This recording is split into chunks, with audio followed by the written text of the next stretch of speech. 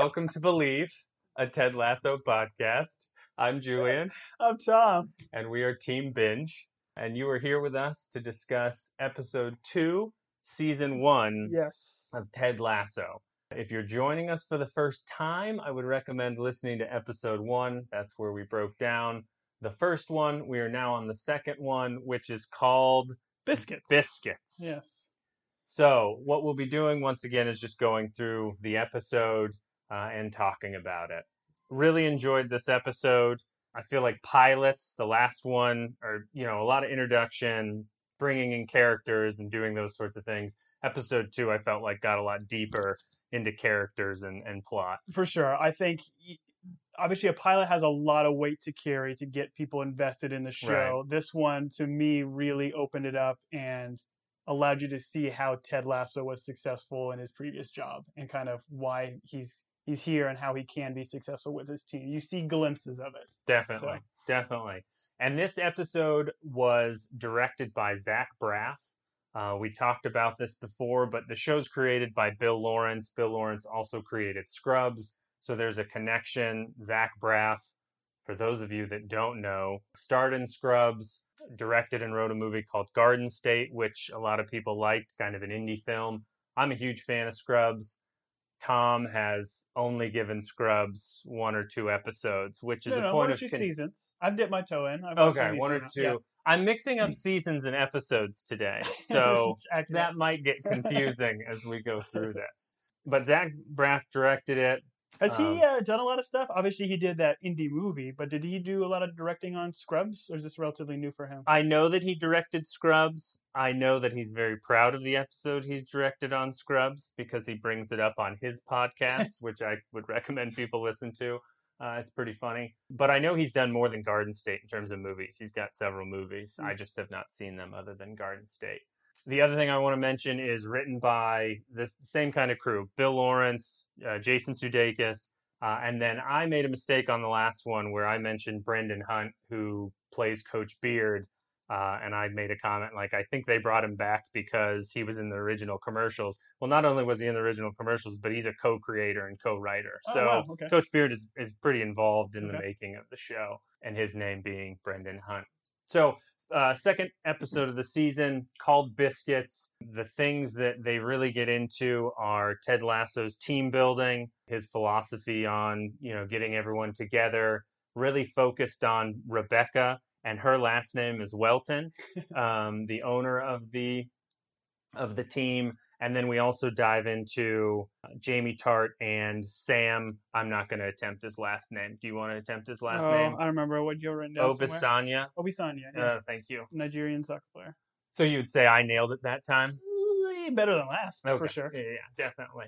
So starts out, it's their first official day as coaches. So opens up, they get up, and their flats are obviously right next to each other. They're in this quaint little village. I think it's a village.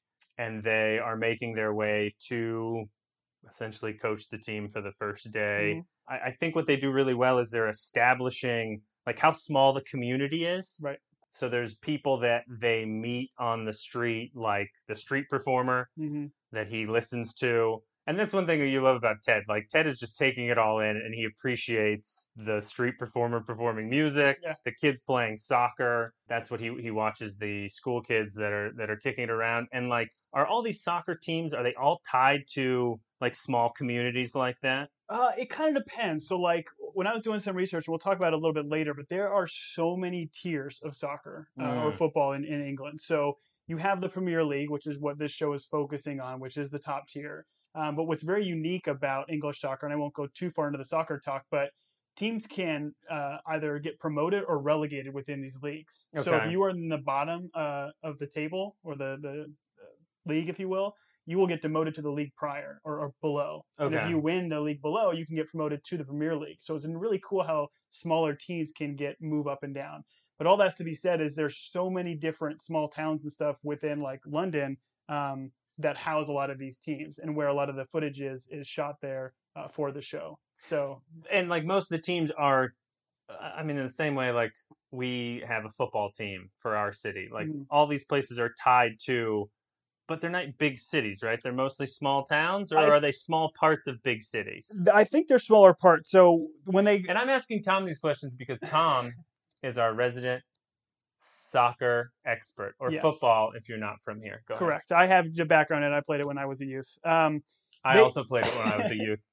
I played it, I guess, youth plus. I continued to play. I think everybody in the States like plays soccer when they're kids, but I played it competitively and traveled and all I that kind played of when I stuff. was a kid. People still talk about it. I still um, talk about it. but so the training ground that this show is filmed, so where they do the training ground scenes, the practice, and all that kind Okay. of stuff, it's actually called Beaconsfield Road, and it's where Hayes and Yeading FC. And that was some of the little deep dive I did before because I wanted to know where that was because it's clearly a pretty decent sized training complex. But that's a tier 7 football club. So like again, it's a relatively small town, and I think it's So like they part of killed like three West people London. in order to be in tier 7. So yeah, apparently it's part of the Ted Lasso hierarchy structure. I don't know, Wonderful. but I definitely do think they also have in England like they call them academies. So you think of it like a small like Chelsea academy has very young soccer players like in middle school, high school age Okay. that practice with kind of the Chelsea club and they're wearing Chelsea gear and all that kind of stuff, and then can kind of potentially get promoted and play for some of the lesser leagues of the Premier Hmm. League and stuff. So Okay. it's very interesting. But all that again is to say there is just a massive amount of soccer riddled throughout all little small towns. So we've got a Sure. small town relative soccer here in the USL, but there's just boatloads of them there in England. Sure. And what you see as they are walking to work is like people playing it, and then because some of these characters, you don't know this because you have not watched the other episodes, Correct. but the characters that he sees, they reoccur, they come back. So Yep. they're establishing early in the season that it's a small community rather than just a bunch of background players that we never see again. Mm-hmm. So then they get to the facility, and Ted walks in to Rebecca's office. And we see, very, very funny, we see Rebecca Welton is Googling her husband. Did you pause it? I had to pause it to see Yes, all the different yes, things. yes. So his name is Rupert. I don't know his last name, but his first name is Rupert. And so much, and we don't want to promote anyone, but let's just say a well-known search engine she's using. Gogol. What'd you say? Gogol. Gogol. Gogol. Yeah, that sounds right. Ask Gogol. Has got his name, and then it's auto-filling all the things. Did you write down the things that were auto-filled? I did. A lot of it's just kind of a generic, like, how old is he? What's his net worth? All that kind of Because stuff. he's But a rich guy. He's a yeah, famous rich guy. the one great thing that it kind of throws in there is, it kind of says, I don't know how we want to say. Let's say body part. I guess width. Width. There you go. I mean, I think you could say girth. I think sure. girth is okay. Yeah. I mean, a girth is a term that I use every day to describe, Yeah. I don't know, clothing. So yeah, it's very funny that's like, and it's kind of, I mean, I don't know that I have it on my Google anymore, but when those autofills would come up, when they give you what like everyone else in the world is Googling, it would be like inevitably if you Wait. Googling. Googling, sorry. Inevitably, if you ever looked up like a famous person, it would always be the famous person and then feet. And you gotta wonder how many people are looking up people's feet. Is that is it literally like a foot fetish thing and it's just got enough searches? That or people are buying famous people's shoes and sending them to I'm them. not aware of this. I mean, I've sent fetish. famous people's shoes before, but Wow. so this introduces, as Ted comes into the office, biscuits with the boss, which is just a great premise, reoccurring thing that's happened. This is Ted. He brings her a box of biscuits, which Biscuits are just cookies, right? It's an English cookie. I think so, but it looks like cakes. Like, Yeah. I know they call cookies biscuits, but what he delivers is it's almost like a coffee cake or something like that. If anyone knows, send us a couple of boxes. We'll sample them. Yeah, we'll be more than happy. We'll eat random internet pastries. Oh, that's true. Yeah. No. We won't check it at all. Just send it. Especially those people that left comments from the last one on our MySpace page. You know who you are. I'm not offended at all by what you said. Please send us pastries. A lot of wankers. A lot of wankers. So, and this is Ted, like, not being overbearing, but coming in and trying to make a connection with her. She's very standoffish. He starts asking her, like, questions to get to know her. Mm-hmm. And so he's asking her, and his opener is, First concert, best concert. To which she responds, The Spice Girls. And the Spice and the Girls. Spice Girls. And his is Kenny Rogers, the gambler. I don't think they get to best. I think he just gets to first before she. I think in the later scene, he comes back and then says what his best is. And that's where he says Beastie Boys and does that a little bit. So, yeah, it okay. continues later on when he sees her in the office. Right. And she tells him she just does not have time for him, but he is relentless in his pursuit to make friends. Tom, what was your first concert? I was going to say, we're going to ask each other. My first concert was. No, I'm just going to ask you. Just me. Okay. Crew Fest. It was a Motley Crue concert. It was Motley Crue, Papa Roach, and Trapped, I think. Very fun time. That says a lot about you. Yeah. I was going for Papa Roach. I was like Motley Crue CDs. and those other two, I don't really find a connection. Was it like, and they were the headliner? Motley Crue was the headliner. Yeah, I think they were just more or less rock bands kind of a thing. I mean, Crue's obviously very old, so they're not going to be able to find a lot of like older bands to tour with them. It's because they're all dead. Yeah, but they were. I mean, they did all their hits. But it was a fun show. Okay, and the middle one was Papa Roach. Papa Roach. That was the reason I went. I'm a big Papa Roach fan. That was the first CD I ever bought.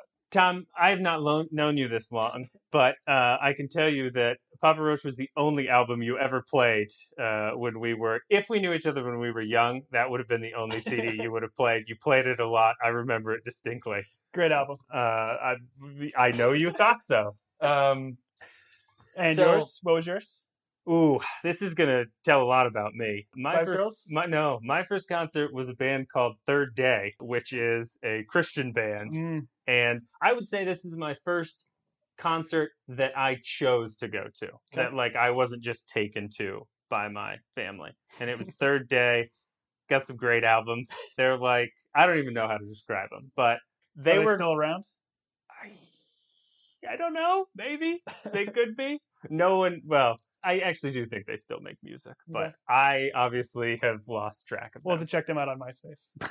Yes, they do. I'm sure still have a Pure Volume page. So she tells him, "Hey, I don't have time for biscuits with the boss." She does like we should point out she really likes the biscuits. Oh yeah, just flips out. She has that first bite. Her reaction is vulgar, and his reaction on his face when she says her thing was great. He's like surprised by how vulgar, but. He's certainly glad that she enjoyed the biscuits. She tells him she doesn't have time for it. He says, okay. And she's like, you're going to be in here tomorrow morning, aren't you? And he's like, you bet I am. High fives the tree and leaves. I got to high five more things when I exit rooms because that was just fantastic. Oh, yeah. It's a great thing. And then I started thinking as I watched that about the person that plays, the actor that plays Rebecca Welton. So I looked her up because I didn't think I had seen her anything else. Nor did I. The actress's name, and I'm going to look here, is Hannah Waddingham. And you are a big Game of Thrones fan. Yep. And I know you know this now, but who did she play in Game of Thrones? So she played Septa, one of the nuns. Did you know her actual name? I could look it up, down? But I'm going to go with it. Septa is her name. Septa 7. But yeah, so she was one of the kind of septas or priestess in the church there in Game of Thrones land. Wasn't she the main one that shames Cersei? So she takes her down like the little shame road and stuff, and then it was ringing the bell the whole way through. But I think one of the things that kind of came out later is towards the end, I guess Game of Thrones spoilers. But Cersei. That's a good point. Game of Thrones spoilers. I said it. We're doing it anyways. Yeah, listen, if you haven't watched Game of Thrones by now, you're probably not going to watch it. So I only read the books. Yeah, well, I've actually watched the show too. Because if you read the books, you're still not there because the books aren't done.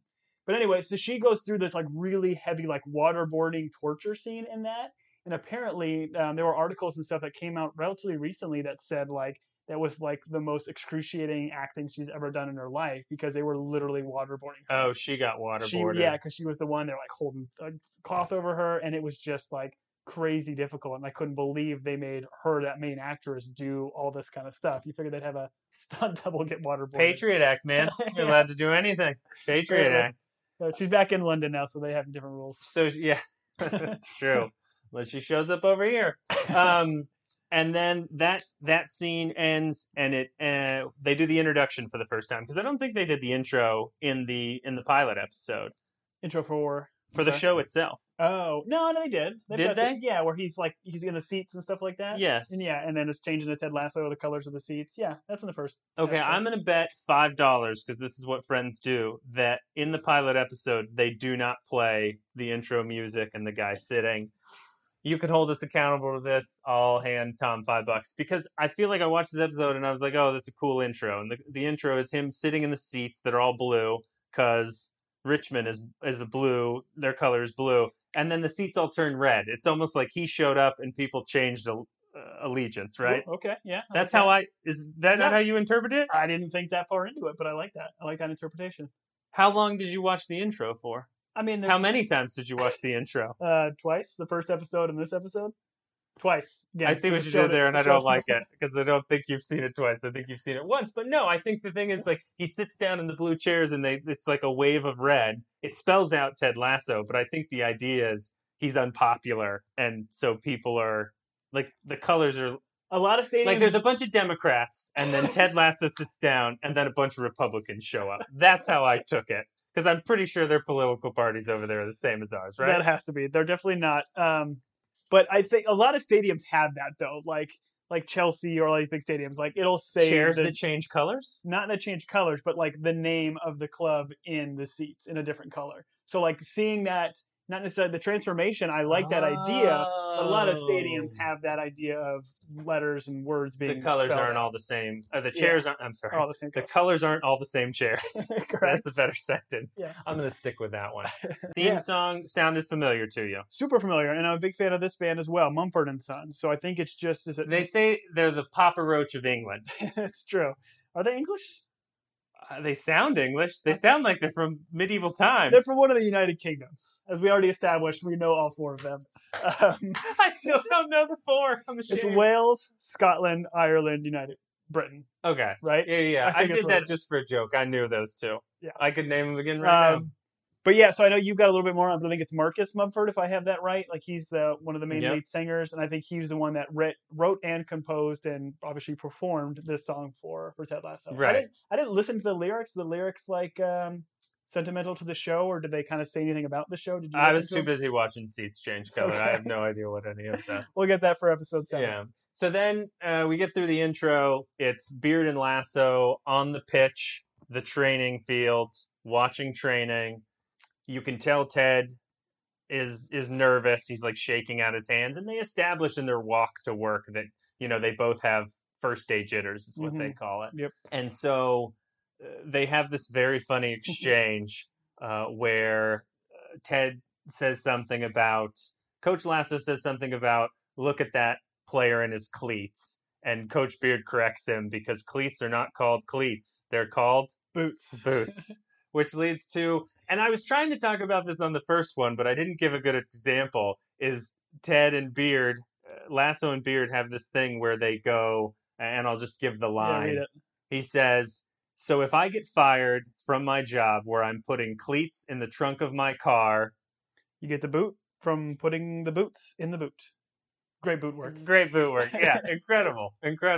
So that's like a running thing that they do with each other. They even do it later on in the episode. Yeah. But it's just a very funny exchange between them. I enjoyed that completely. And then we watch Jamie Tart school Sam Obisanya, leave him in the ground, and then he kicks a goal. And then he starts taunting Sam. You watched that soccer. As you watched that soccer, were you like, oh man, these guys are World Cup bound? I have to admit, the first episode was not very blown away by the soccer and the moves and whatnot. But like, agree to disagree. I went back and watched this a few times because like Tart put on a pretty decent move there. Like I don't know what it's called, but he kind of the way he got around Obisanya, and then that shot. The shot was a wicked shot. It was top corner. Sure. It had a little knuckle on it. Like that was a legitimate little shot. knuckle. This is good. Yeah. Can I use that term now? It has a little knuckle on it? Yeah, for sure. I don't know what it means, but I'm going to use it. He swazzed it. Okay, that's you're adding like more confusing terms to define a term. This is like when your kid asks you what a difficult word means and you use another difficult word to define it, and then you have to talk to your kid for 3 hours and it's terrible. That's what you just did there. But yeah, so knuckle or swaz, another term for it. More or less, you got no spin on the ball, so you don't know what's going to happen to it. But that ball just goes top shelf, top corner. Is it like a knuckleball? Is that what you're saying? Yeah, So literally, it's okay, knuckleball. for the Americans out there, it's like a knuckleball where it just kind of, we all know what a knuckleball Yeah. is. But again, very impressive. And kind of zooming in, you can't tell for sure, but it definitely looks like Oh, I think it it's is that that actor hitting that ball. Yeah, for sure. I think it's He's that got some skill. actor. And I read somewhere or heard somewhere that they shot for this first season, they shot all the soccer in like a couple of days. Obviously, they're not like, I mean, shows are not shot in scene order. Yeah. But what they did for the show is they did all the like soccer action, the games, the practices or the training. They did those all together. And someone mentioned that that actor that plays Jamie Tart actually has some soccer skills. It makes sense. I mean, you see those hips, like it's just a perfect size hips. Okay, yeah, I didn't notice the hips, but That was a reference to the later line with the he's like, I feel we're a band. Oh yeah. Narrow hips. Mick Jagger, narrow hips. I get it. Not only does Jamie score the goal, he leaves Sam in the dust. Sam's upset. Instead of, I mean, Jamie being Jamie, he walks over and taunts him, which then gets involved. I think he's my favorite character, at least one of my top 10 in the show. Roy Kent comes in and calls Jamie a name, picks Sam up. Like, he's clearly a leader, and he's looking out for the younger players. Jamie doesn't need anyone to look out for him, it would seem. Picks him up, and then we have Ted bring Sam over to give him a little bit of coaching because Sam is clearly he's down. He's down, yeah, having a rough day. And he tells him to be what? To be more like a goldfish. A goldfish. And the look on his face is like just utter. He looks like a goldfish when he's looking at him, like just big, like staring at him. Big eyes, doesn't know what to do. But yeah, the idea of like goldfish only having a 10-second memory, which is that accurate? I know it's kind of like a general. No. As someone who regularly reads medical journals on goldfish, Goldfish Weekly. Yeah, Goldfish Weekly. I'm here to shatter everyone's T-shirts that they have about being a goldfish, all that merch out there. Goldfish have memories that last 5 months, folks. Wow. So, not true. But it's a great anecdote for the show because again, the idea. I think he talks to Nate a little bit about it too, about him like being more down on himself, and that Obasanjo's character, like as a player, is more down on himself. So I think Ted thinks like this is a good way for him to just you can't always think about what happened in the past. You got to focus on the present and what's going on in the future. Yeah, and I know you're not familiar with it, but in American football, they say this a lot about like quarterbacks, like if they throw an interception. What's that? So an interception is when. Moving on. Okay. So they say that about like just like forgetting about that play and moving, having short memories, essentially. Being goldfish. And after Sam departs, that's when Nate and Ted have the exchange. And he's like, hey, what's the deal with Sam? And Nate says, well, since he joined the league, he's been struggling. And Ted assumes it's him being homesick, which may be a little bit of projecting because you can kind of tell Ted is homesick during this. For sure. A little bit. Once again, not a medical or mental doctor in any way, but I'm diagnosing Ted with homesickness. He makes this joke, and I'm going to get it right. To Nate, he says, because Sam is down, he says, we will have to Nigeria him up. Play on Nigeria. Yes. And Nate starts laughing. And Ted goes, so you're still laughing at jokes that aren't funny. And Nate just like stops laughing. He goes, I'm not always sure what's a joke and what is it. And Ted goes, yeah, stuff to tell these days, which is just a great exchange. Yeah, and like Nate's acting, I think, or the actor is just fantastic in that because it's just such a great, like, kind of fake forced laugh. Like you can just tell this guy's done this throughout his whole life. Right. It's very, very convincing, but of course Ted picks up on it. Yeah, Ted picks up on his lack of genuine humor. So then we are done with training, and we have Higgins and Rebecca walking through the facility talking. She has just watched a viral clip of Ted doing his dance, which is just so fun and infectious. Yep. And she realizes she hired him to make this team bad, but she's realizing everywhere he goes, people love him. She sees it with him trying to, like, befriend her. Yeah. She calls him relentless and nice, and she says it as an insult, essentially. And so she's complaining to Higgins, and she says the only thing that could muck this up, meaning him driving the team into the ground, is if like the players learn to love him and somehow his plan works, which is So she is now, you can kind of tell she's establishing more that she needs to do something to sabotage his attempts at bringing the team together. The other big thing here is she asks Higgins to find out who makes the biscuits that Ted is delivering to the office every time. The other thing I think is funny is she goes, Higgins, who has the most sway in the locker room? And Higgins, who's the head of football operations, does not have any idea. And she like calls him worthless, essentially. Like, super helpful. And then what I thought was funny is they're in the doorway as the team is coming through.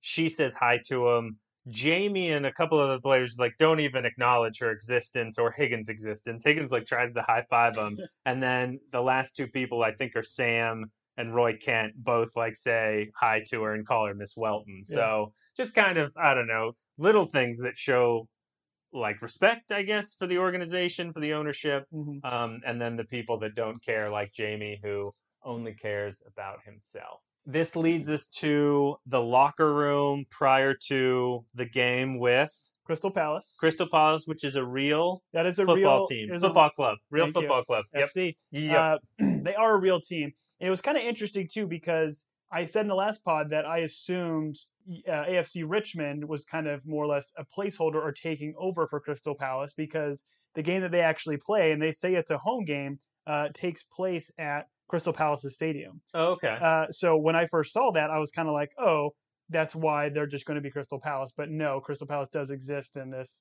English Premier League universe. So that was kind of interesting. Got it. Okay. So then we're in the locker room. Ted gets the team's attention. Really, Beard gets the team attention. I love it. Like, Beard surprises him because he yells, and then, like, Ted gives him a look like, thanks, coach. Like, all right. So aggressive. He asks Beard, what should they know about Crystal Palace? And he responds with, a lot of speed on the outside. A lot of speed. A lot of speed. Like what does that mean? Anything else? What does that mean? A lot of speed. It's just great. I mean, it's more or less just probably saying they're like either their forwards or their midfielders that generally are going to go on the outside. They're fast. So they got real fast players on the outside. So they'll probably play a lot of balls to the outside and then try to cross them in for goals. Okay.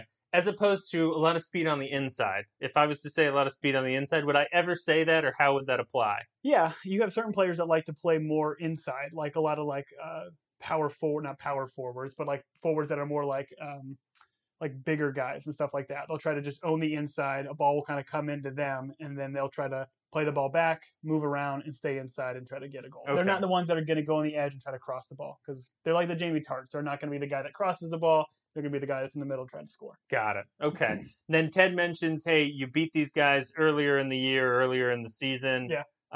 So they must be mid-season. We are mid-season. They're mid-season. Oh, yeah. Okay. I'm sorry. I interrupted. Go ahead. No, they mentioned at one point, I think they're like 13th in the league. And obviously, I did look that up. There are 20 teams in the Premier League. You play 38 games. So obviously, you can't play yourself. That was a question from last pod. We got a ton of comments about it. People had no idea how many teams were in the Premier League. They came to us for answers. And we came to our resident expert. And our resident expert, who originally said there were 36, because they play how many games? Nope. How many teams were there, Tom? I originally said like 16, I think, because I said there were 38 games. Oh, that's what it was. We played 38 games, and we're not realizing that the math wouldn't work because you can't play yourself if it's not being 40. There are 20 In this teams. day and age, math is whatever you want it to be, my friend. It's true. You know, they changed math? I mean, I've seen The Incredibles too, where he says that math changes, but I don't have my kids with their homework. We'll get to that. They're not going to change the game plan because they've already beat Crystal Palace. Yep. And you can almost see Roy Kent, like they flash to Roy Kent, and he's like a little bit aggravated that Ted is not necessarily not taking it serious, but like not adding anything to the game plan. That's how I took it, at least. I don't know if you, in Roy Kent's situation, you don't want him coming in and saying, this is our game plan. We're going to change this forward. We're going to change our formation, all that kind of stuff. You wouldn't want him doing that. Sure. I think. So I would almost think that him just saying, just kind of keep doing your thing. I'm still new. I'm still more or less observing this team. Because they clearly know he doesn't know the game. Sure. So if he were to change the formations, I feel like Kent would be more pissed about that. I think you and I have different like leadership philosophies. Like you, just based on comments you said, or like kind of get the feel for the locker room, get the feel for the players, let them do their thing. And me, I'm coming in, I'm establishing right away. Like dominance. Everything that was working before, I'm going to change, just to show them who the new manager is. And I'm going to make them call me Mr. Manager. So then That's an entirely different show. Ted does this thing where he says, and I love this line, he says something like, if the internet has taught us anything, like anonymous comments are great, or I'm butchering the I line, don't but remember that line. well, he ultimately what he's bringing out is anonymous suggestion Oh, box. the box. Yeah, the box. So he brings out a anonymous suggestion box. This is his attempt to team build. He says, hey, if there's anything wrong with whatever, the locker room, any of those things, leave it in the box. It's anonymous. Mhm. They gave the chore to Nate to get a box, and we find out that his nephew or niece like has bedazzled it, so it's like a super fancy box. And Nate says, "Oh, my niece loves crafts," and he says, "I love pictures into your personal life," Yeah. which is just great. That's one thing about the show too, is like you can watch it multiple times, and I have watched this episode twice in preparation for this pod, and like some of those jokes, they come so fast Sure. from Ted, because he's just kind of like it's his mind working, and these are observations that he is not like a lot of us just keep it in our head. He'll just Sure. say it out loud, and it's not mean, it's not anything. It's just literally that observation, and I think Tart does a little bit later about the panda lion thing that we can kind of talk about, which is just really funny. His observations and stuff that he Right. says out. So they put out the suggestion box, and this is where Roy gets into it a little bit, or at least you kind of see more of his displeasure. He comes up to Lasso and he says, we're middle of the table, lost 3 of the last 4, and you want to know if the snacks are tasty enough. And it's so much funnier in a British accent, in an angry British accent, than what I just did. And then Ted goes, are they? And then Roy storms off, and then Jamie sidles up and he's like, they are not. And then it's just a great, like, the timing, the way they move around, it's great. I laugh most of the things that Roy Kent does and says throughout the episode. I want to mention one thing too before we leave this scene. I did a little bit of deep dive on this because it's very prominent. I saw it in the last episode, but I see it a lot in this episode. Is they have this Latin phrase that is next to their logo. It's in their locker room, and it's kind of riddled all over the place. Did you notice and see this? No. Next to Richmond Football Club's, Richmond FC's logo. It's AFC Richmond, too, by the way. We were saying it wrong in the first episode.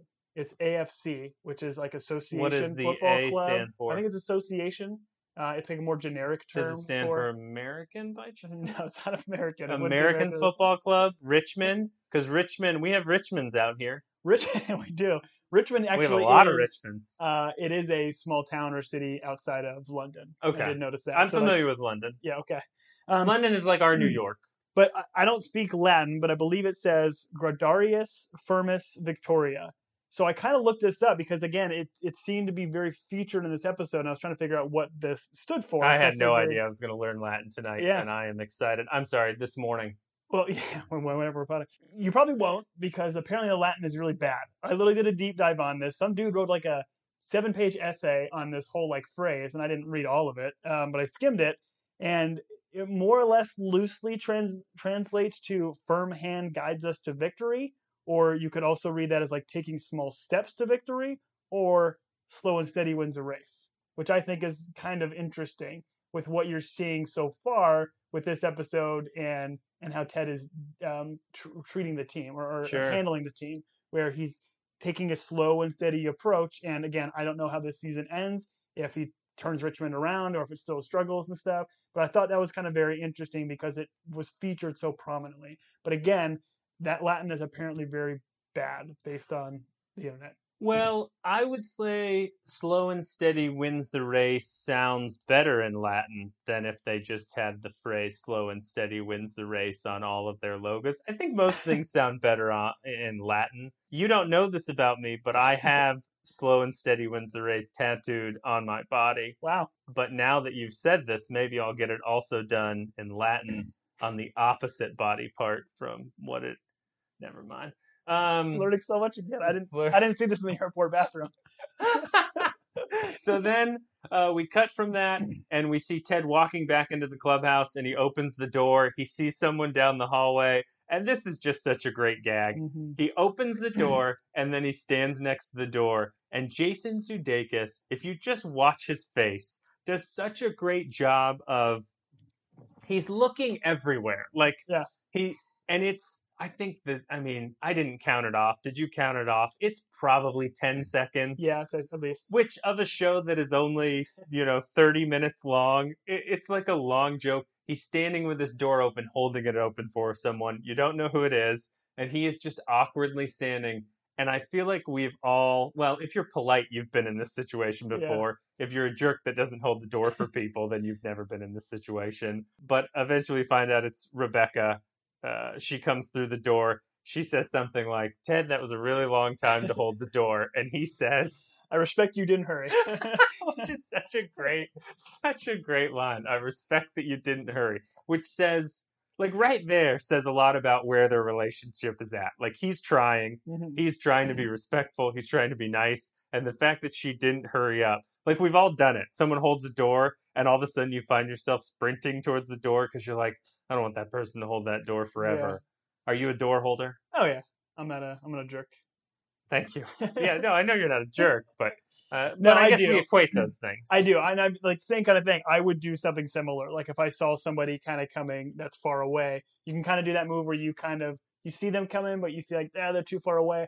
I'll just push the door open a little bit harder. Sure. So as I'm Sometimes going, it hits and swings. hopefully they can catch it by the time. Then they catch that door. But what I love most, and you mentioned it, like the framing of the scene is just so great. How it just shows Him. Yeah. Ted opening the door and just the front of his face and him holding the door, so you have no idea. It's just really brilliantly done. Right. And just the looks he does on his face. I encourage anyone to rewatch it. He's just perfect. Like where he's looking, how awkward it is. No words are said. Nope. Like it's great. And so they have that exchange at the door. Keely, Jamie Tartt's girlfriend, pulls up in a sweet car. I'm going to guess it's a Maserati. I have no idea. All British cars look cool. And she pulls up and she immediately asks, would you rather be a lion or a panda? And without missing a beat, Rebecca goes, I don't have time for this.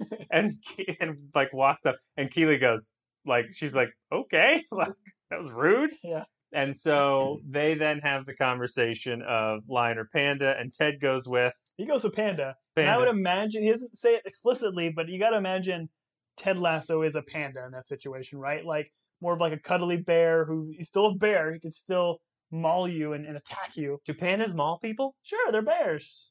Pandas are still... Have you ever seen... If I Google panda mauling someone on the internet, which I encourage everyone to do with your children in the room... Do you think I would see a video of a panda mauling a person? Yeah. Pandas are wild animals, then they're still a bear. They're going to... I mean, they're not carnivorous, so they're not going to like eat meat because they think they just eat bamboo and leaves, but they'll still protect their young, man. I recently heard by a very important person that pandas are fat, lazy, and have pea-stained fur. And no kung fu. That wasn't her line. I was quoting Rebecca Welton. But that's true. I guess they're frightening if they do know kung fu. That's fair. So then they're having a conversation about panda or lion. Ted chooses panda. No context, by the way. You have no context, which is great. Yeah. And it kind of establishes like the relationship of Keely and Ted, that she would be willing to like shout that at him in a parking lot. I rarely shout questions at people in parking lots, other than will you hold the door or will you walk faster? Will you jump my car battery? Oh man, don't get me started. 110 degrees outside and you're just sitting in a parking lot waiting. Actually, someone did try and jump it, but it didn't work. Then Rebecca's re-engaged. She hears Ted pick panda, and she's like offended. She's like, lion all the way. Lions murder people. Lions are the king of the jungle. Ted's like, what about an elephant? Can I be an elephant? And Keely's like, no, it's panda or lion. And what's just so funny is Rebecca is like revolted by the fact that he wouldn't choose. And you kind of wonder if that's like, if she's putting on a show, if she's just got to do that, or if she's like that type of person that is like, I guess, type A personality that needs to be a lion. Like maybe she just needs to be because of the situation she's in. I think so. I think she's definitely that kind of personality that she's not just going to let that kind of go. She wants to make sure everybody knows that she's a lion. I think that's maybe some of it too. She wants to make sure people understand where she's coming from. Not necessarily because she clearly doesn't care about the conversation, but she wants people to know she would be a lion. Right. And so she walks off. I think Ted and Keely are both like, yeah, she's a lion. And Keely makes some comment about that tall woman is very intimidating, which you do see her on screen. And I constantly think, how tall is she? And so I looked it up. The actress is 5'10". Okay. But I feel like So in American football, you're familiar with American football Correct. or American basketball, the players like exaggerate their heights. Oh yeah. Like With if your cleats on, your 2 more sure. inches. So I think maybe with actresses, they like de-height themselves because there's probably not a ton of parts for tall women, I guess. Yeah. So while she's listed at 5'10", I'm gonna say realistically she's probably 6'7" and could play for the Milwaukee Bucks. So she acts at 5'10", but she like plays at like 6'7". No, I think her actual height is 6'7", but she's listed at 5'10".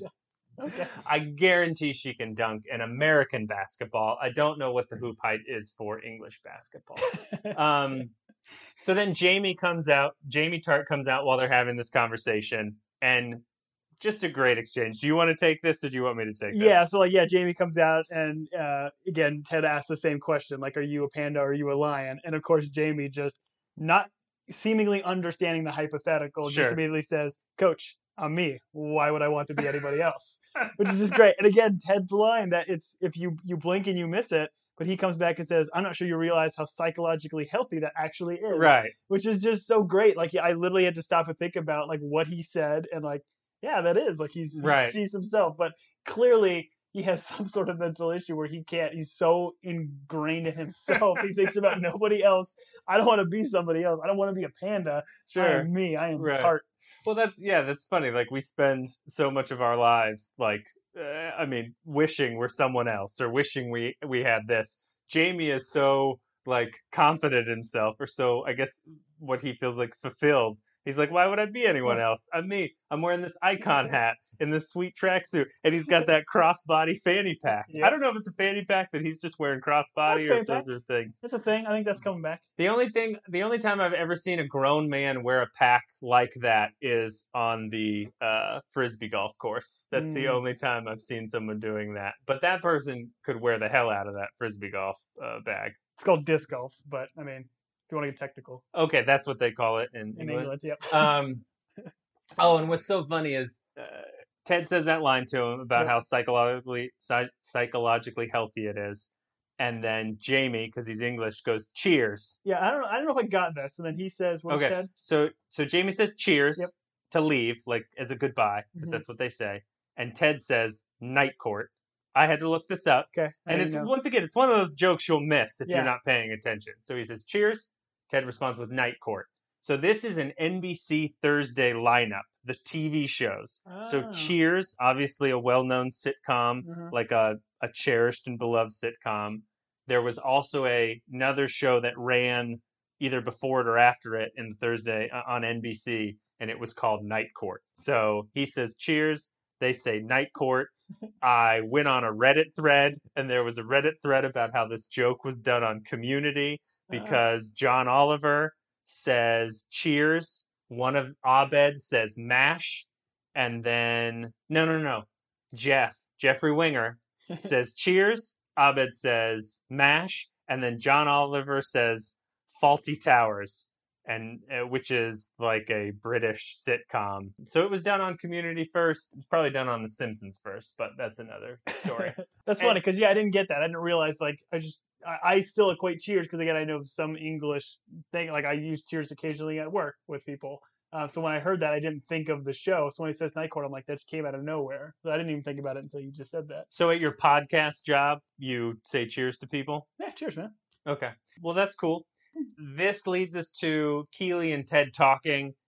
Rebecca, from her Rolls Royce, does the window roll down, like, bad guy. Like the Cruella de Vil kind of thing, right? She's just like, slowly brings the window back up as she's plotting. She might as well be doing this with her fingers like the Burns.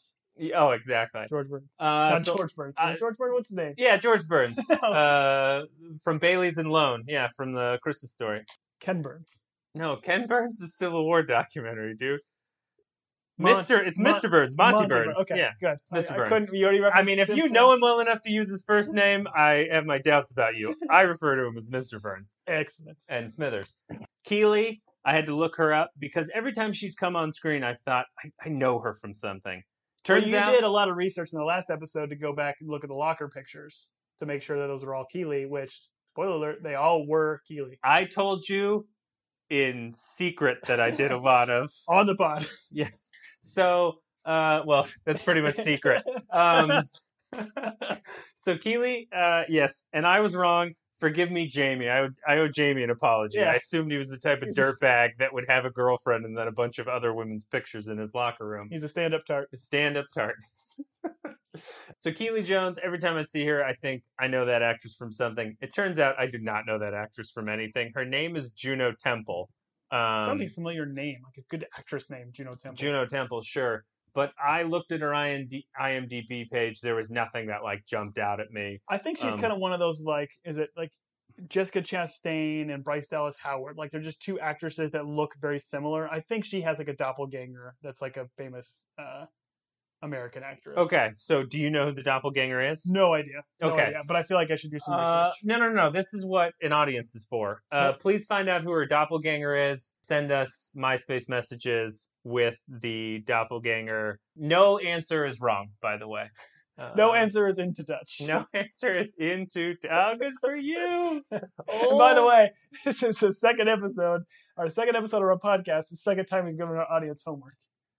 Yeah, but they love homework. But they love it. That's why they come.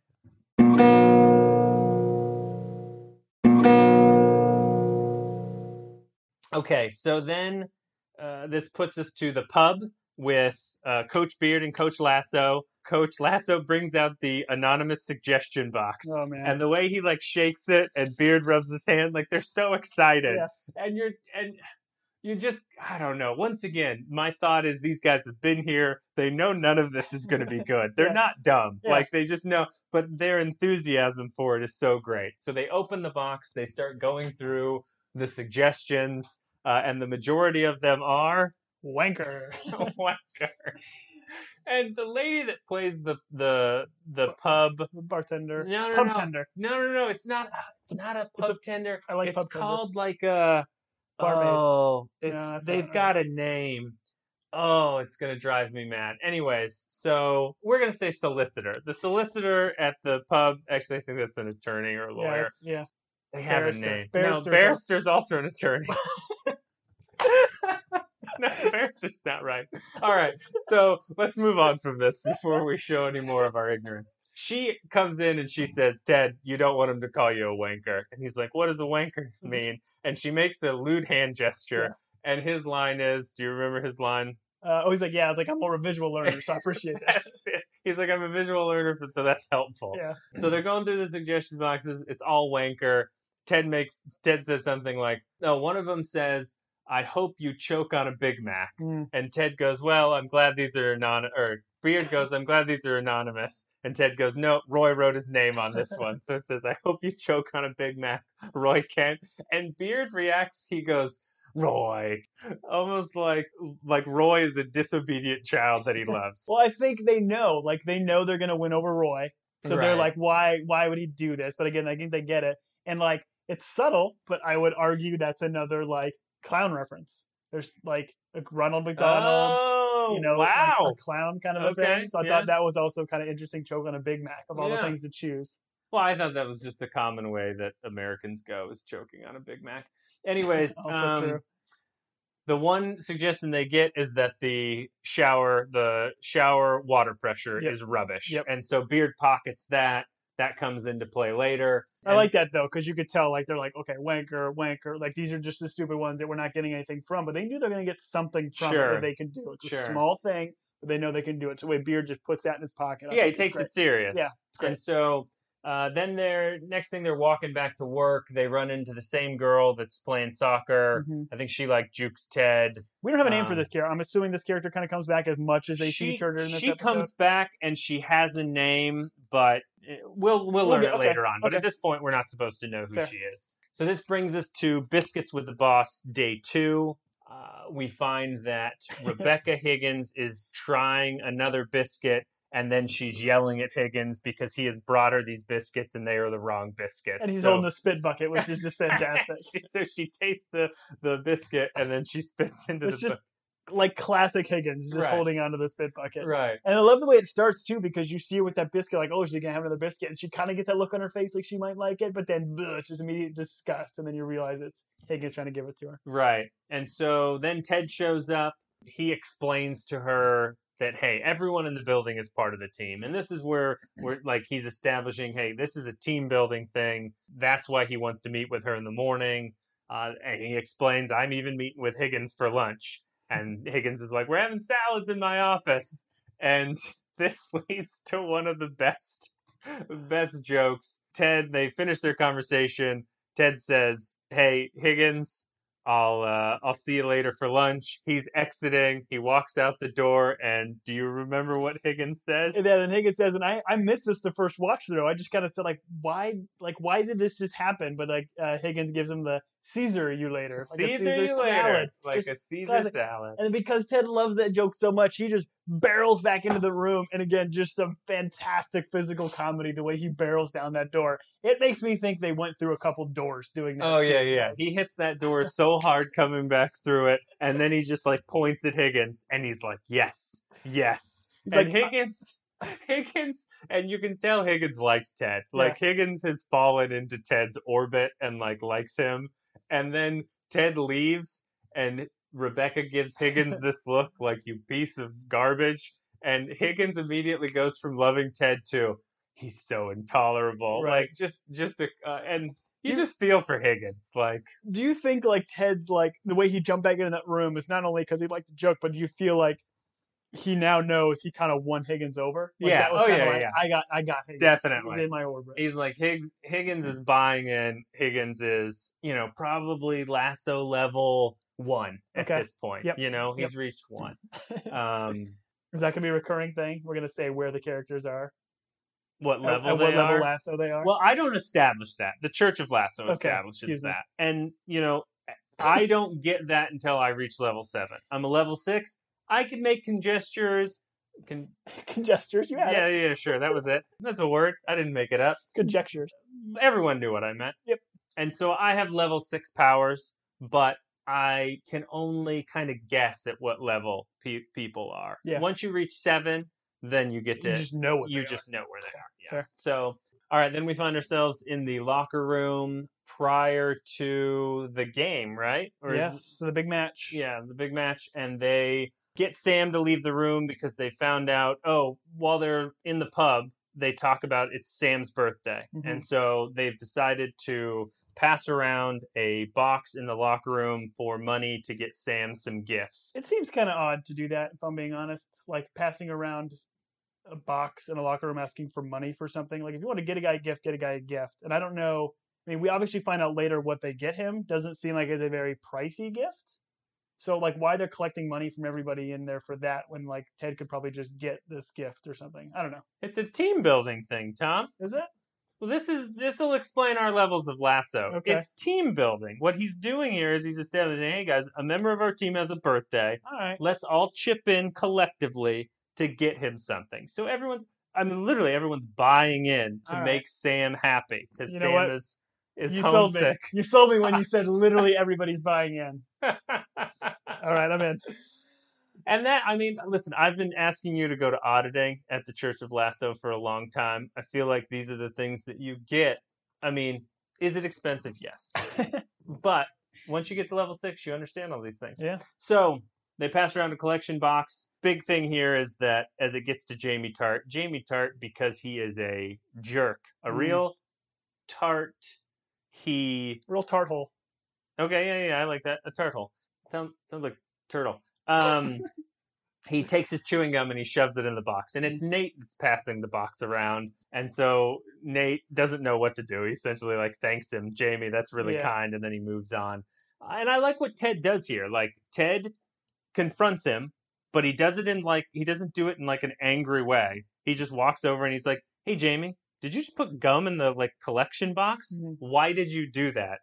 And I think it's very interesting, from a conflict resolution point. Some people do things, and, all it takes is someone to, walk over and be like, hey, why did you do that? So that, they literally have to reflect on, or at least they, oh, someone noticed that I am a tart hole. Yeah. I should probably not do that. Ted does the thing where he says, hey, we're all a team here. Nate's part of the team. We're just trying to do something for Sam. Mm-hmm. And then we see Jamie go into his analogy of what he thinks of this team, which is the band. So he equates them to the Rolling Stones, and I think we kind of mentioned it earlier. He's Mick Jagger. I think what is it? Kent is Keith Richards because he's old. He's old, and everyone wonders why he's not dead, Yeah. or everyone assumes he's already dead. And that's where, he says, "I've got the move," or Jamie's like, "I've got the moves." Good neck movement. Yeah. You can do it. I can't. If I did it, I'd pull something. And that's when Ted makes the comment about the tiny waist. Really, what Jamie's pointing out is that he's the star, and everyone else is like backup, and that Nate is essentially, I don't know if the Rolling Stones had backup dancers. I'm assuming they did, but Nate is. I think he says Nate is someone that no one's ever heard of. Yeah. And so you just see that Jamie is a jerk, but Ted confronts him on it, and then after being confronted, Jamie acts contrite, and he's like, "Sorry, Coach, I'll be better. I was just, having some fun." And then as soon as Ted walks away, Jamie makes the wanker hand motion. He does the reference, and then obviously Ted gets a glimpse of it through the reflection of like a mirror or something they kind of had up there. Sure. But you can just tell like how disingenuous Turt's comments are. Like that he is just saying this because he knows that's what Ted wants to hear. Right. And if he says that, Ted will leave. Right. And I think that's his kind of goal in that. I thought it was interesting that Ted saw it in the mirror and did not turn around and confront. He just like shook it off, and I guess he's like picking his battles, which made sense to me. You brought up the icon hat. I looked up the icon hat. Icon hat on Amazon right now is $216. So Yikes. that hat is $216. Why? How much does your hat cost? This hat's like $30. I think it's how much hats go for nowadays. My goodness, $30. What are you? Hats used to be $20 when we were kids. Can't believe man. I'm going to lose a $5 bet with you, and that's going to buy 1/6 of a hat. Yep. All right. So then we're at the press conference. Oh, that was after training. That was not before the game, because then we go into a press conference. Yeah. And Trent Krim, our favorite reporter, great hair, that hair, asks a question. Before we get to Trent Krim, what I think is interesting is Ted is calling on reporters by name. Yep. He's like Marcus. He knows their names, which once again, Ted's big on names. And the feeling I get, tell me if you got this, is that like the reporters are starting to like Ted. And it can't be more than a couple of days, because they're asking him questions. He's answering them in like not necessarily serious ways. He's giving them answers, but they all laugh. Like everyone seems to be enjoying it as opposed to just being outraged by him. Did you get the sense that he was like winning over the press? I think so. I mean, it's interesting to know like how long the press have been talking to him, because again, if Lasso's giving those little quips and stuff and he knows their names, like they can see that he's not your regular coach that they've been dealing with. Like the first coach we saw get sacked in the first episode, he wasn't treating the press like Ted is. So sure. I don't know if I necessarily got that they sense. Constantly see Liam and Noel. Yeah. Noah. That was his name. Let's not regurgitate that conversation. Regurgitate? Yeah, I know. I was gonna say. Oh no! Yeah, that was, okay. Those are the right words. Yeah. But I don't know, because again, he only really calls on Marcus. He calls on the other guy, Trent. Trent Krim of the Independent. Yeah, but then he's got the other guy from the Sun, who just kind of seems like a sleazeball, part of the tabloid or whatever. Yeah, so that guy says, "I'm so and so from the Sun," and everyone in the room groans. Like, it's great. Which they're like the TMZ of England, right? I think or they're so, the tabloid. Yep. Okay. What I think is funny is Trent Krim clearly trying to like trip Ted up. Because we find out that Trent is kind of after Ted, asks him to explain the offside rule, and Ted's response is, I'm going to quote the 1964 Supreme Court when they defined pornography. It ain't easy to explain, but you know it when you see it. Yep. Which we don't need to go into the offside rule. I know what it is. I've watched football.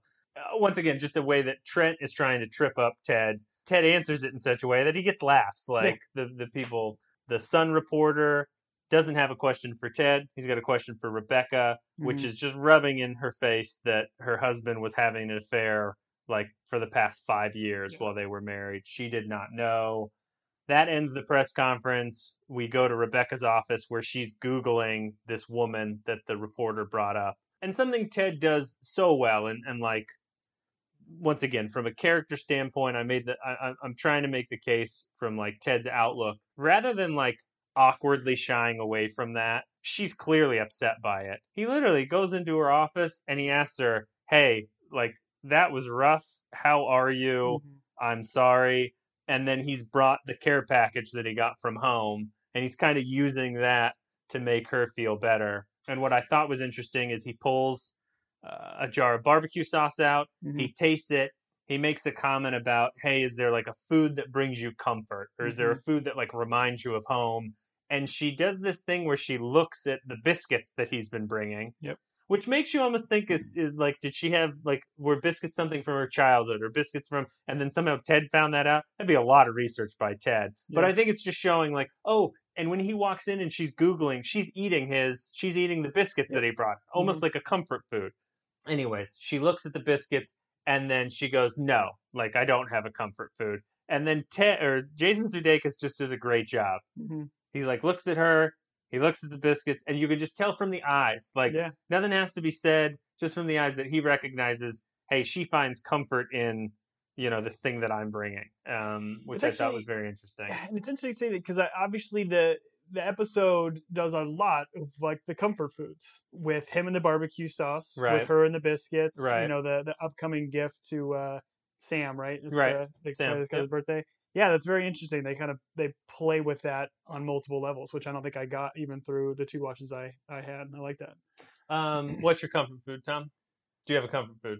Uh, Taco Bell. Really, anything from Taco Bell's menu, probably my favorite. That's because when you were a young boy and your parents came home from, I don't know, working at the locomotive station, they Yep. would bring you Taco Bell. You would have been home all day alone. I guess that's not. I mean, what's the definition of a comfort food? Just something you enjoy that brings you joy. I guess I would think of it as, yeah, something that brings you joy, but for some reason in my mind, I relate it to like childhood, something you had as a child. It's like the scene in Ratatouille where the food critic tries the Yeah. food and like shoots him back to a childhood memory. I'm only bringing this up because I recently watched Ratatouille. Um, yeah, that's what I think of when I think of comfort food. So it's okay. Like What do if you have? What was yours?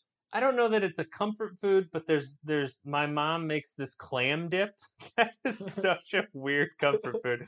But my mom always makes around the holidays, and then my dad does homemade Chex Mix. And so Mm. like I associate those two things with like a food that I've had like for years and years and years, but only at certain times and only with family.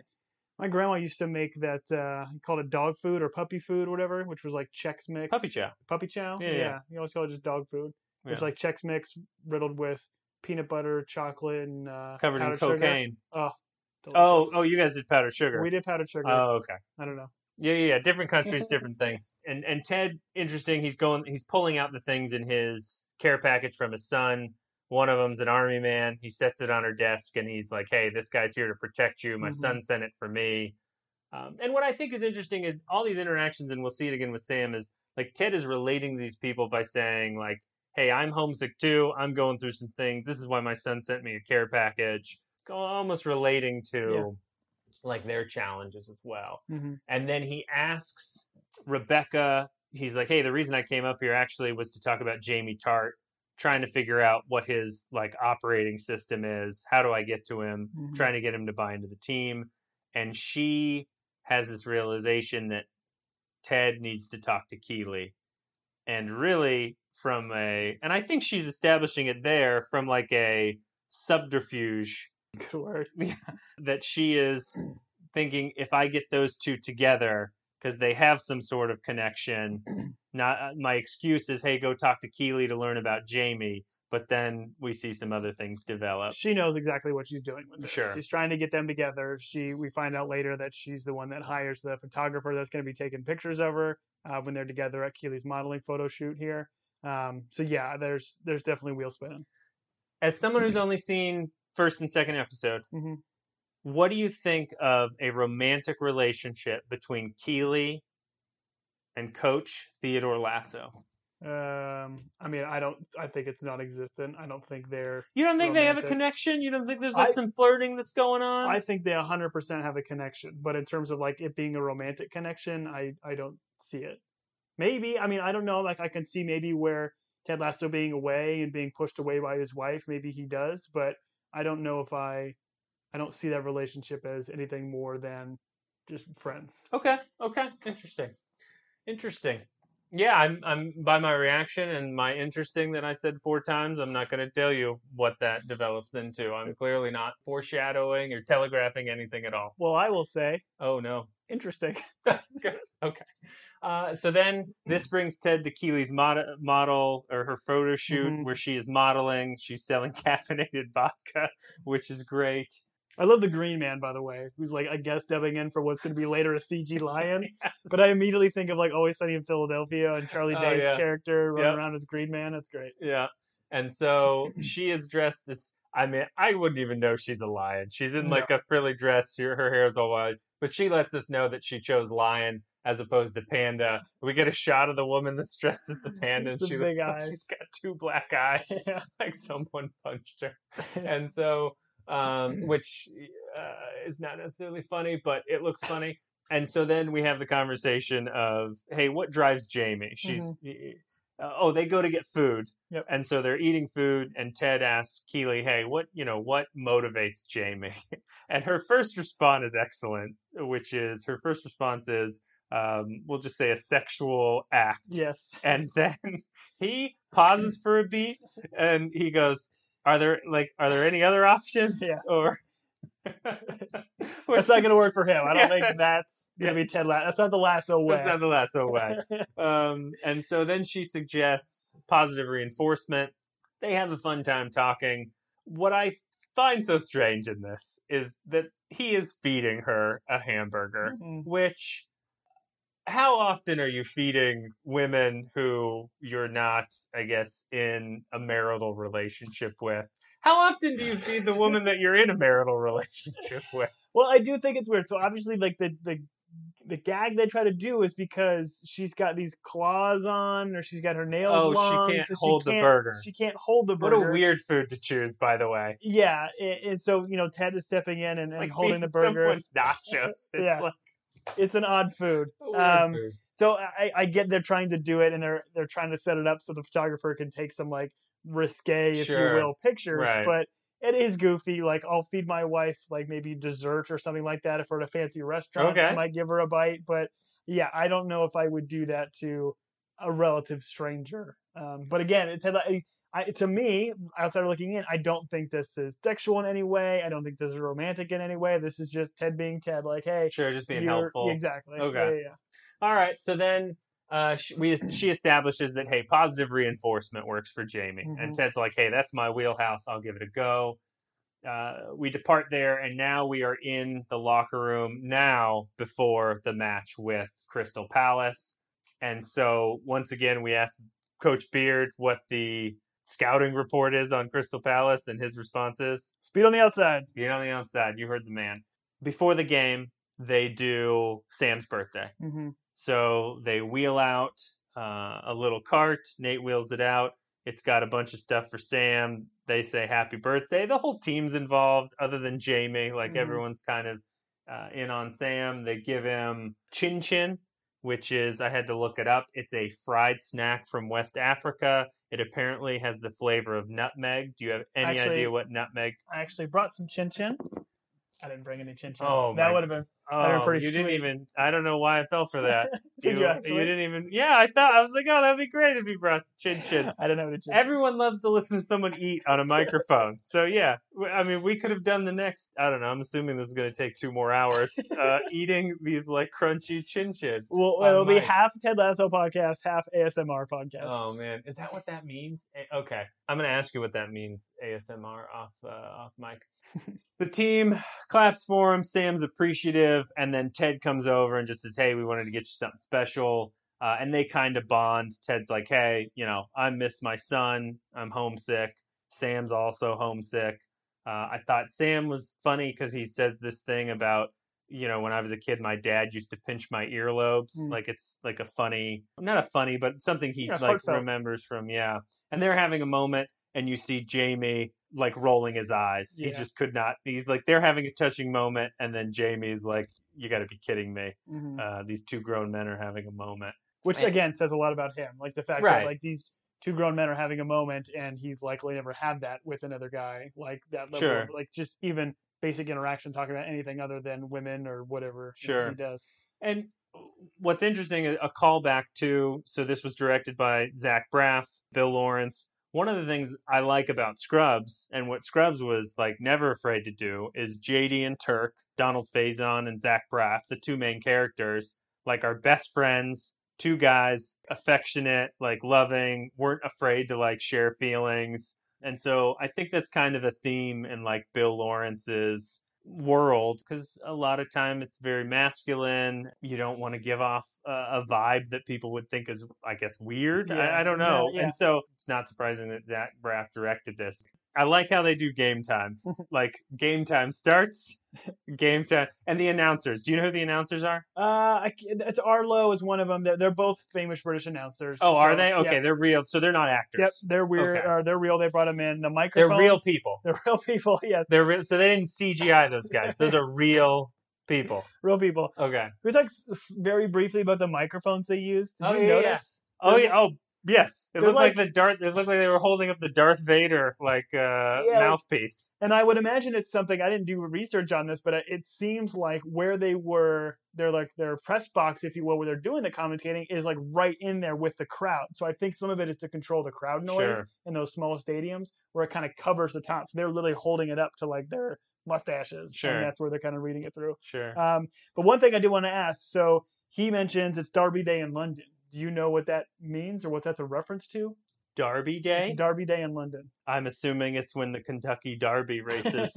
It is spelled Dreby, but it's, I guess in English. I stand by my answer then. No, Derby is like an English term for kind of like a rivalry.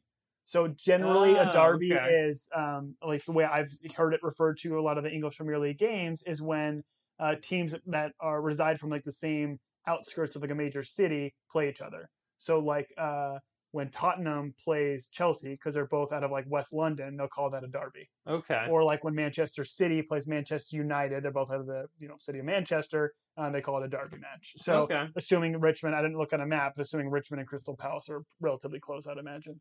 So for now on, anytime there's some sort of rivalry, I can use the term Derby Day. Call it a derby. Yep. Okay, got it. Ted Lasso comes out onto the field. They're chanting wanker. Their best favorite. The announcers apologize for the fruity language, which is a great term.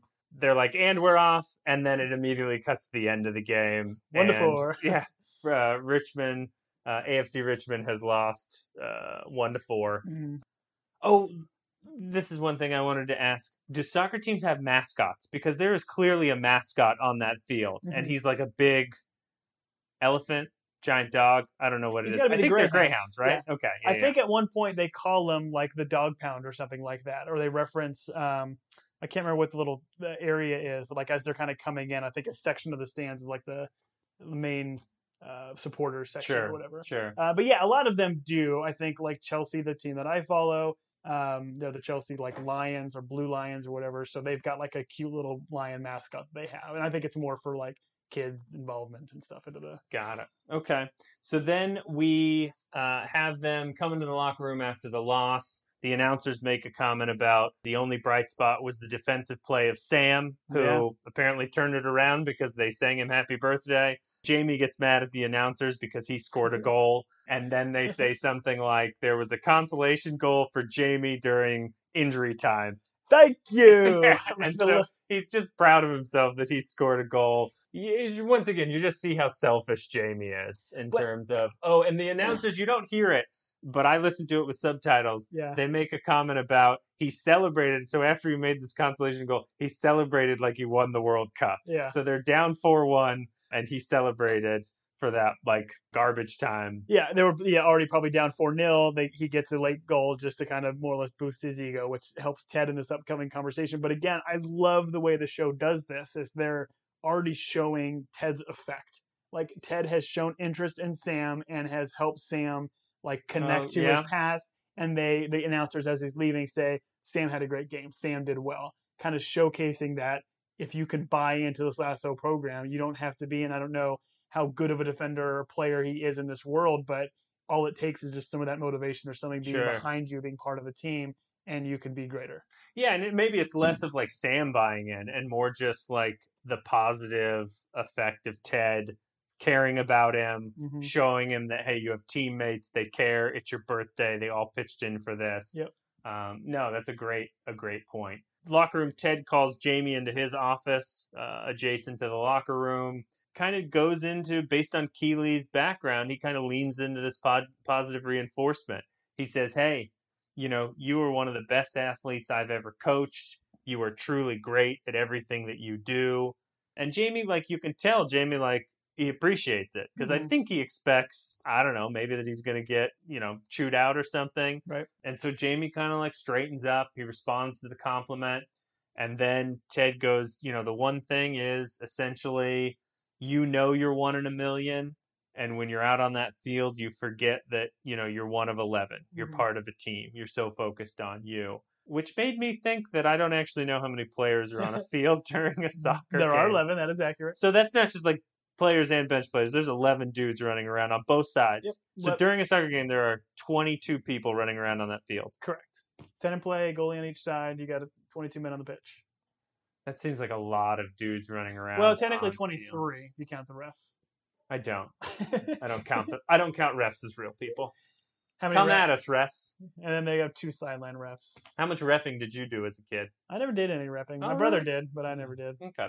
So then he talks to him about that. Hey, if you can turn that, from me to us, Mhm. you'd be, just incredibly excellent. And you kind of feel like Jamie's getting a little bit. And he does say, hey, that was a heck of a goal, by the way. So Well, and again, like for me, this is just classic Ted, and you could tell he's done this before. Like he realizes positive reinforcement is what this guy needs. I'm going to start this by saying something positive about the guy. sure. I'm going to say in the middle, I'm going to say some kind of criticism, and I'm going to come back and say something positive. So Sure. you're kind of sneaking in the criticism into what he is, and it makes that much more powerful for the tart. So you see it for the tart. I like. I'm going to acknowledge that you did great there. So you see it as essentially what we would call a compliment sandwich. Oh yes, is that Okay. is that a term? Yes. Oh yeah. Okay. You're not. You've never been fed a compliment sandwich. It's you did this really well, but this, and then, but you did do this well. So you like.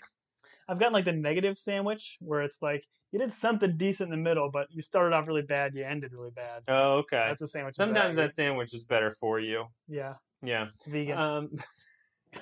It's a vegan sandwich. So then Roy comes in. Roy says, that was effing embarrassing. Mhm. He's upset. He looks at Nate, and Nate Oh, responds so great. Nate goes, I am also livid. And then he throws his elbow and he busts out the glass window on the door. And then he looks through it, and Lasso's like, what are you doing? And Nate's like, I don't know. He's just like so dejected and so embarrassed he did that. Yeah. And Oh, so Ted, in order to cheer up the team, they cut Sam's birthday cake. They hand it out. They turn on music. They're trying to, and essentially he's like, hey, forget about this loss. We'll get him on the next one. Mm. Let's have fun. Let's celebrate Sam. He goes up to Rebecca and Higgins. They're in Rebecca's office. He brings cake. He asks them and he says, hey, it'd mean a lot to the players for you guys to come down and for them to know you're in their corner, even though it was a loss. Mm-hmm. And so Higgins joins, Rebecca does not. What I think is funny is Higgins is just like destroying cake and he's dancing in the locker room and everyone's enjoying it. And if you look, they cut to Nate. Nate is holding a roll of tape and he has taped the glass window. It's like masking tape too. It's like packing tape. Yeah, that brown packing tape. Can we acknowledge though Higgins got some moves? Oh, man. Higgins has got great moves. He's got hey, would you say he has moves like Jagger? No. He's not a Jagger, but he doesn't have that tiny waist. But you in the first episode were not hot on Higgins. Are you learning to love Higgins? Or is Higgins still just the yes man that you can't stand? I don't know. I mean, I get what they're doing with his character. He's still a yes man. He still annoys me. But when he like branches out and he's not being that sniveling, conniving, just yes man to Rebecca, Sure. I think he's a fun and likable character. But I still don't. I still don't love his dynamic with Rebecca. Sure. Okay. And then we have Roy Kent goes to the shower room. He turns on the water. And it's clearly got a lot more pressure than it did before. funny like physical gag bit is another player comes in, turns it on, and unsuspectingly Right in the is face. is knocked over, and then the line is Gaffer fixed the water pressure or something like, and he calls everyone son, which I think is funny. He's like, careful son, the Gaffer fixed the water pressure. And now they're back at the village. What I think is so great, and it's probably taken me several watches to catch this, but as Coach Lasso and Beard separate on the street, and Coach Lasso goes to play soccer with the girl again. Mm-hmm. As Coach Beard's leaving, he shouts, "I hate losing." Yeah. Which there is a line from Moneyball where he says, "I hate losing more than I like winning." And as someone who hates losing, just like hates it in my core, whether or not it's card games or card games or card games, I hate losing. So when Coach Beard shouted that, I really felt for him. No, that's funny because that was a good line, and I think it's a fair point because I think it hits people more than it does others, and you could tell Coach Beard is one of those very competitive people that a win's a win, and they kind of like expect to win. So when you get it, it's not as impactful, but it's like those hard fought losses and stuff. And especially as new coaches kind of coming in, you could tell Lasso probably let it roll off quicker than Beard would. Beard wanted to come in there and be successful right away. Yeah, Ted from the very pilot episode was, hey, it's not about wins, losses, or ties. He's just there for, the players themselves. And so then this brings us to Rebecca at home.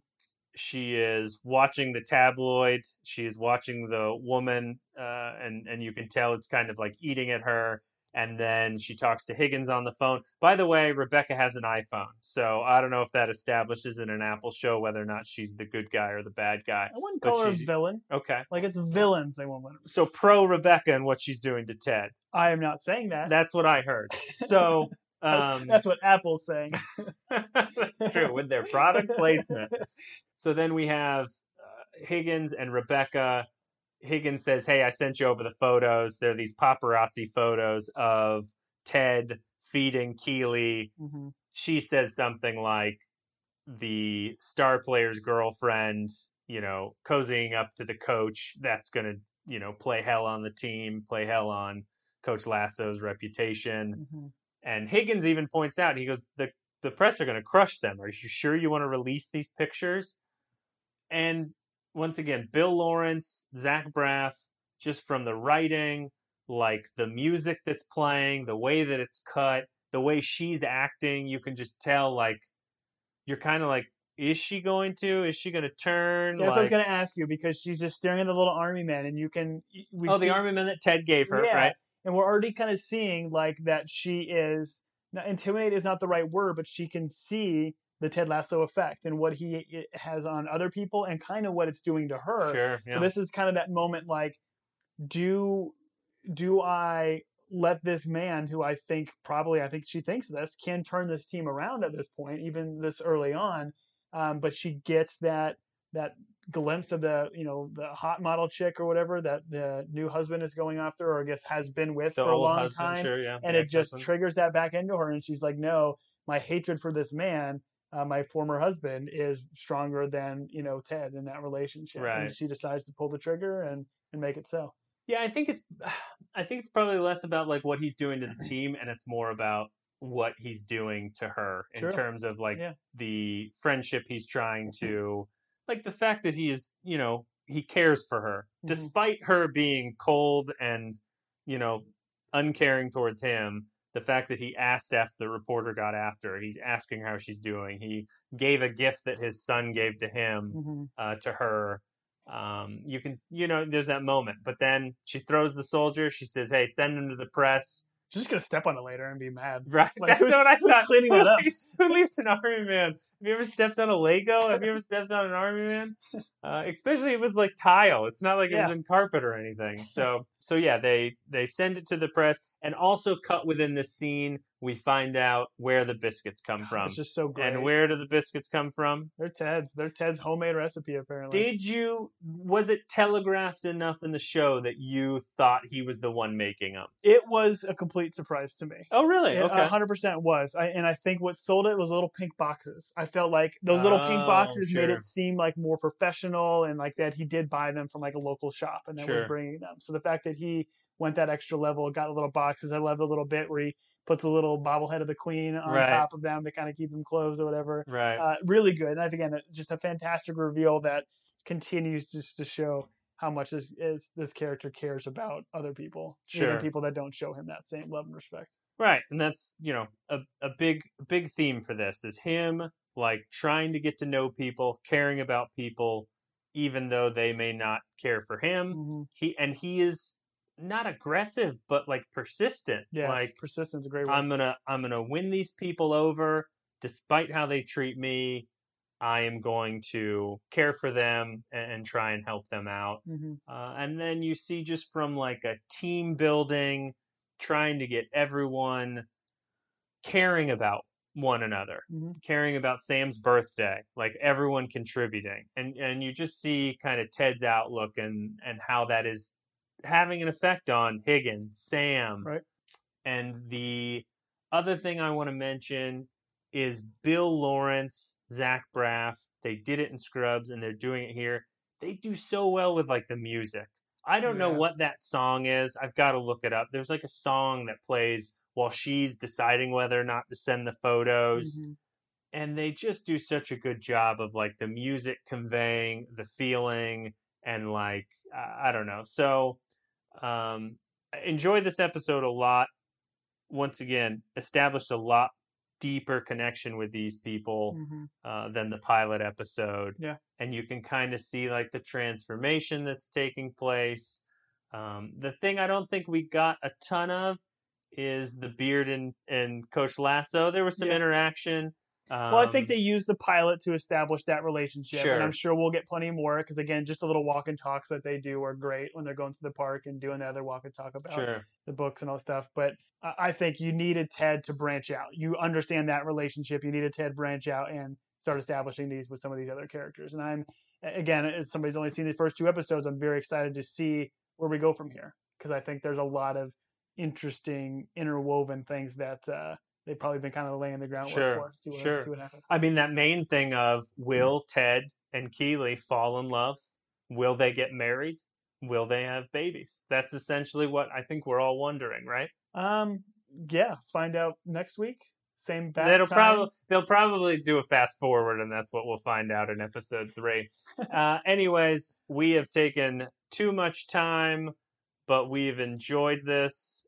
I have enjoyed this. I am Julian, and you are... And I'm Tom. Thanks for tuning in with Team Binge.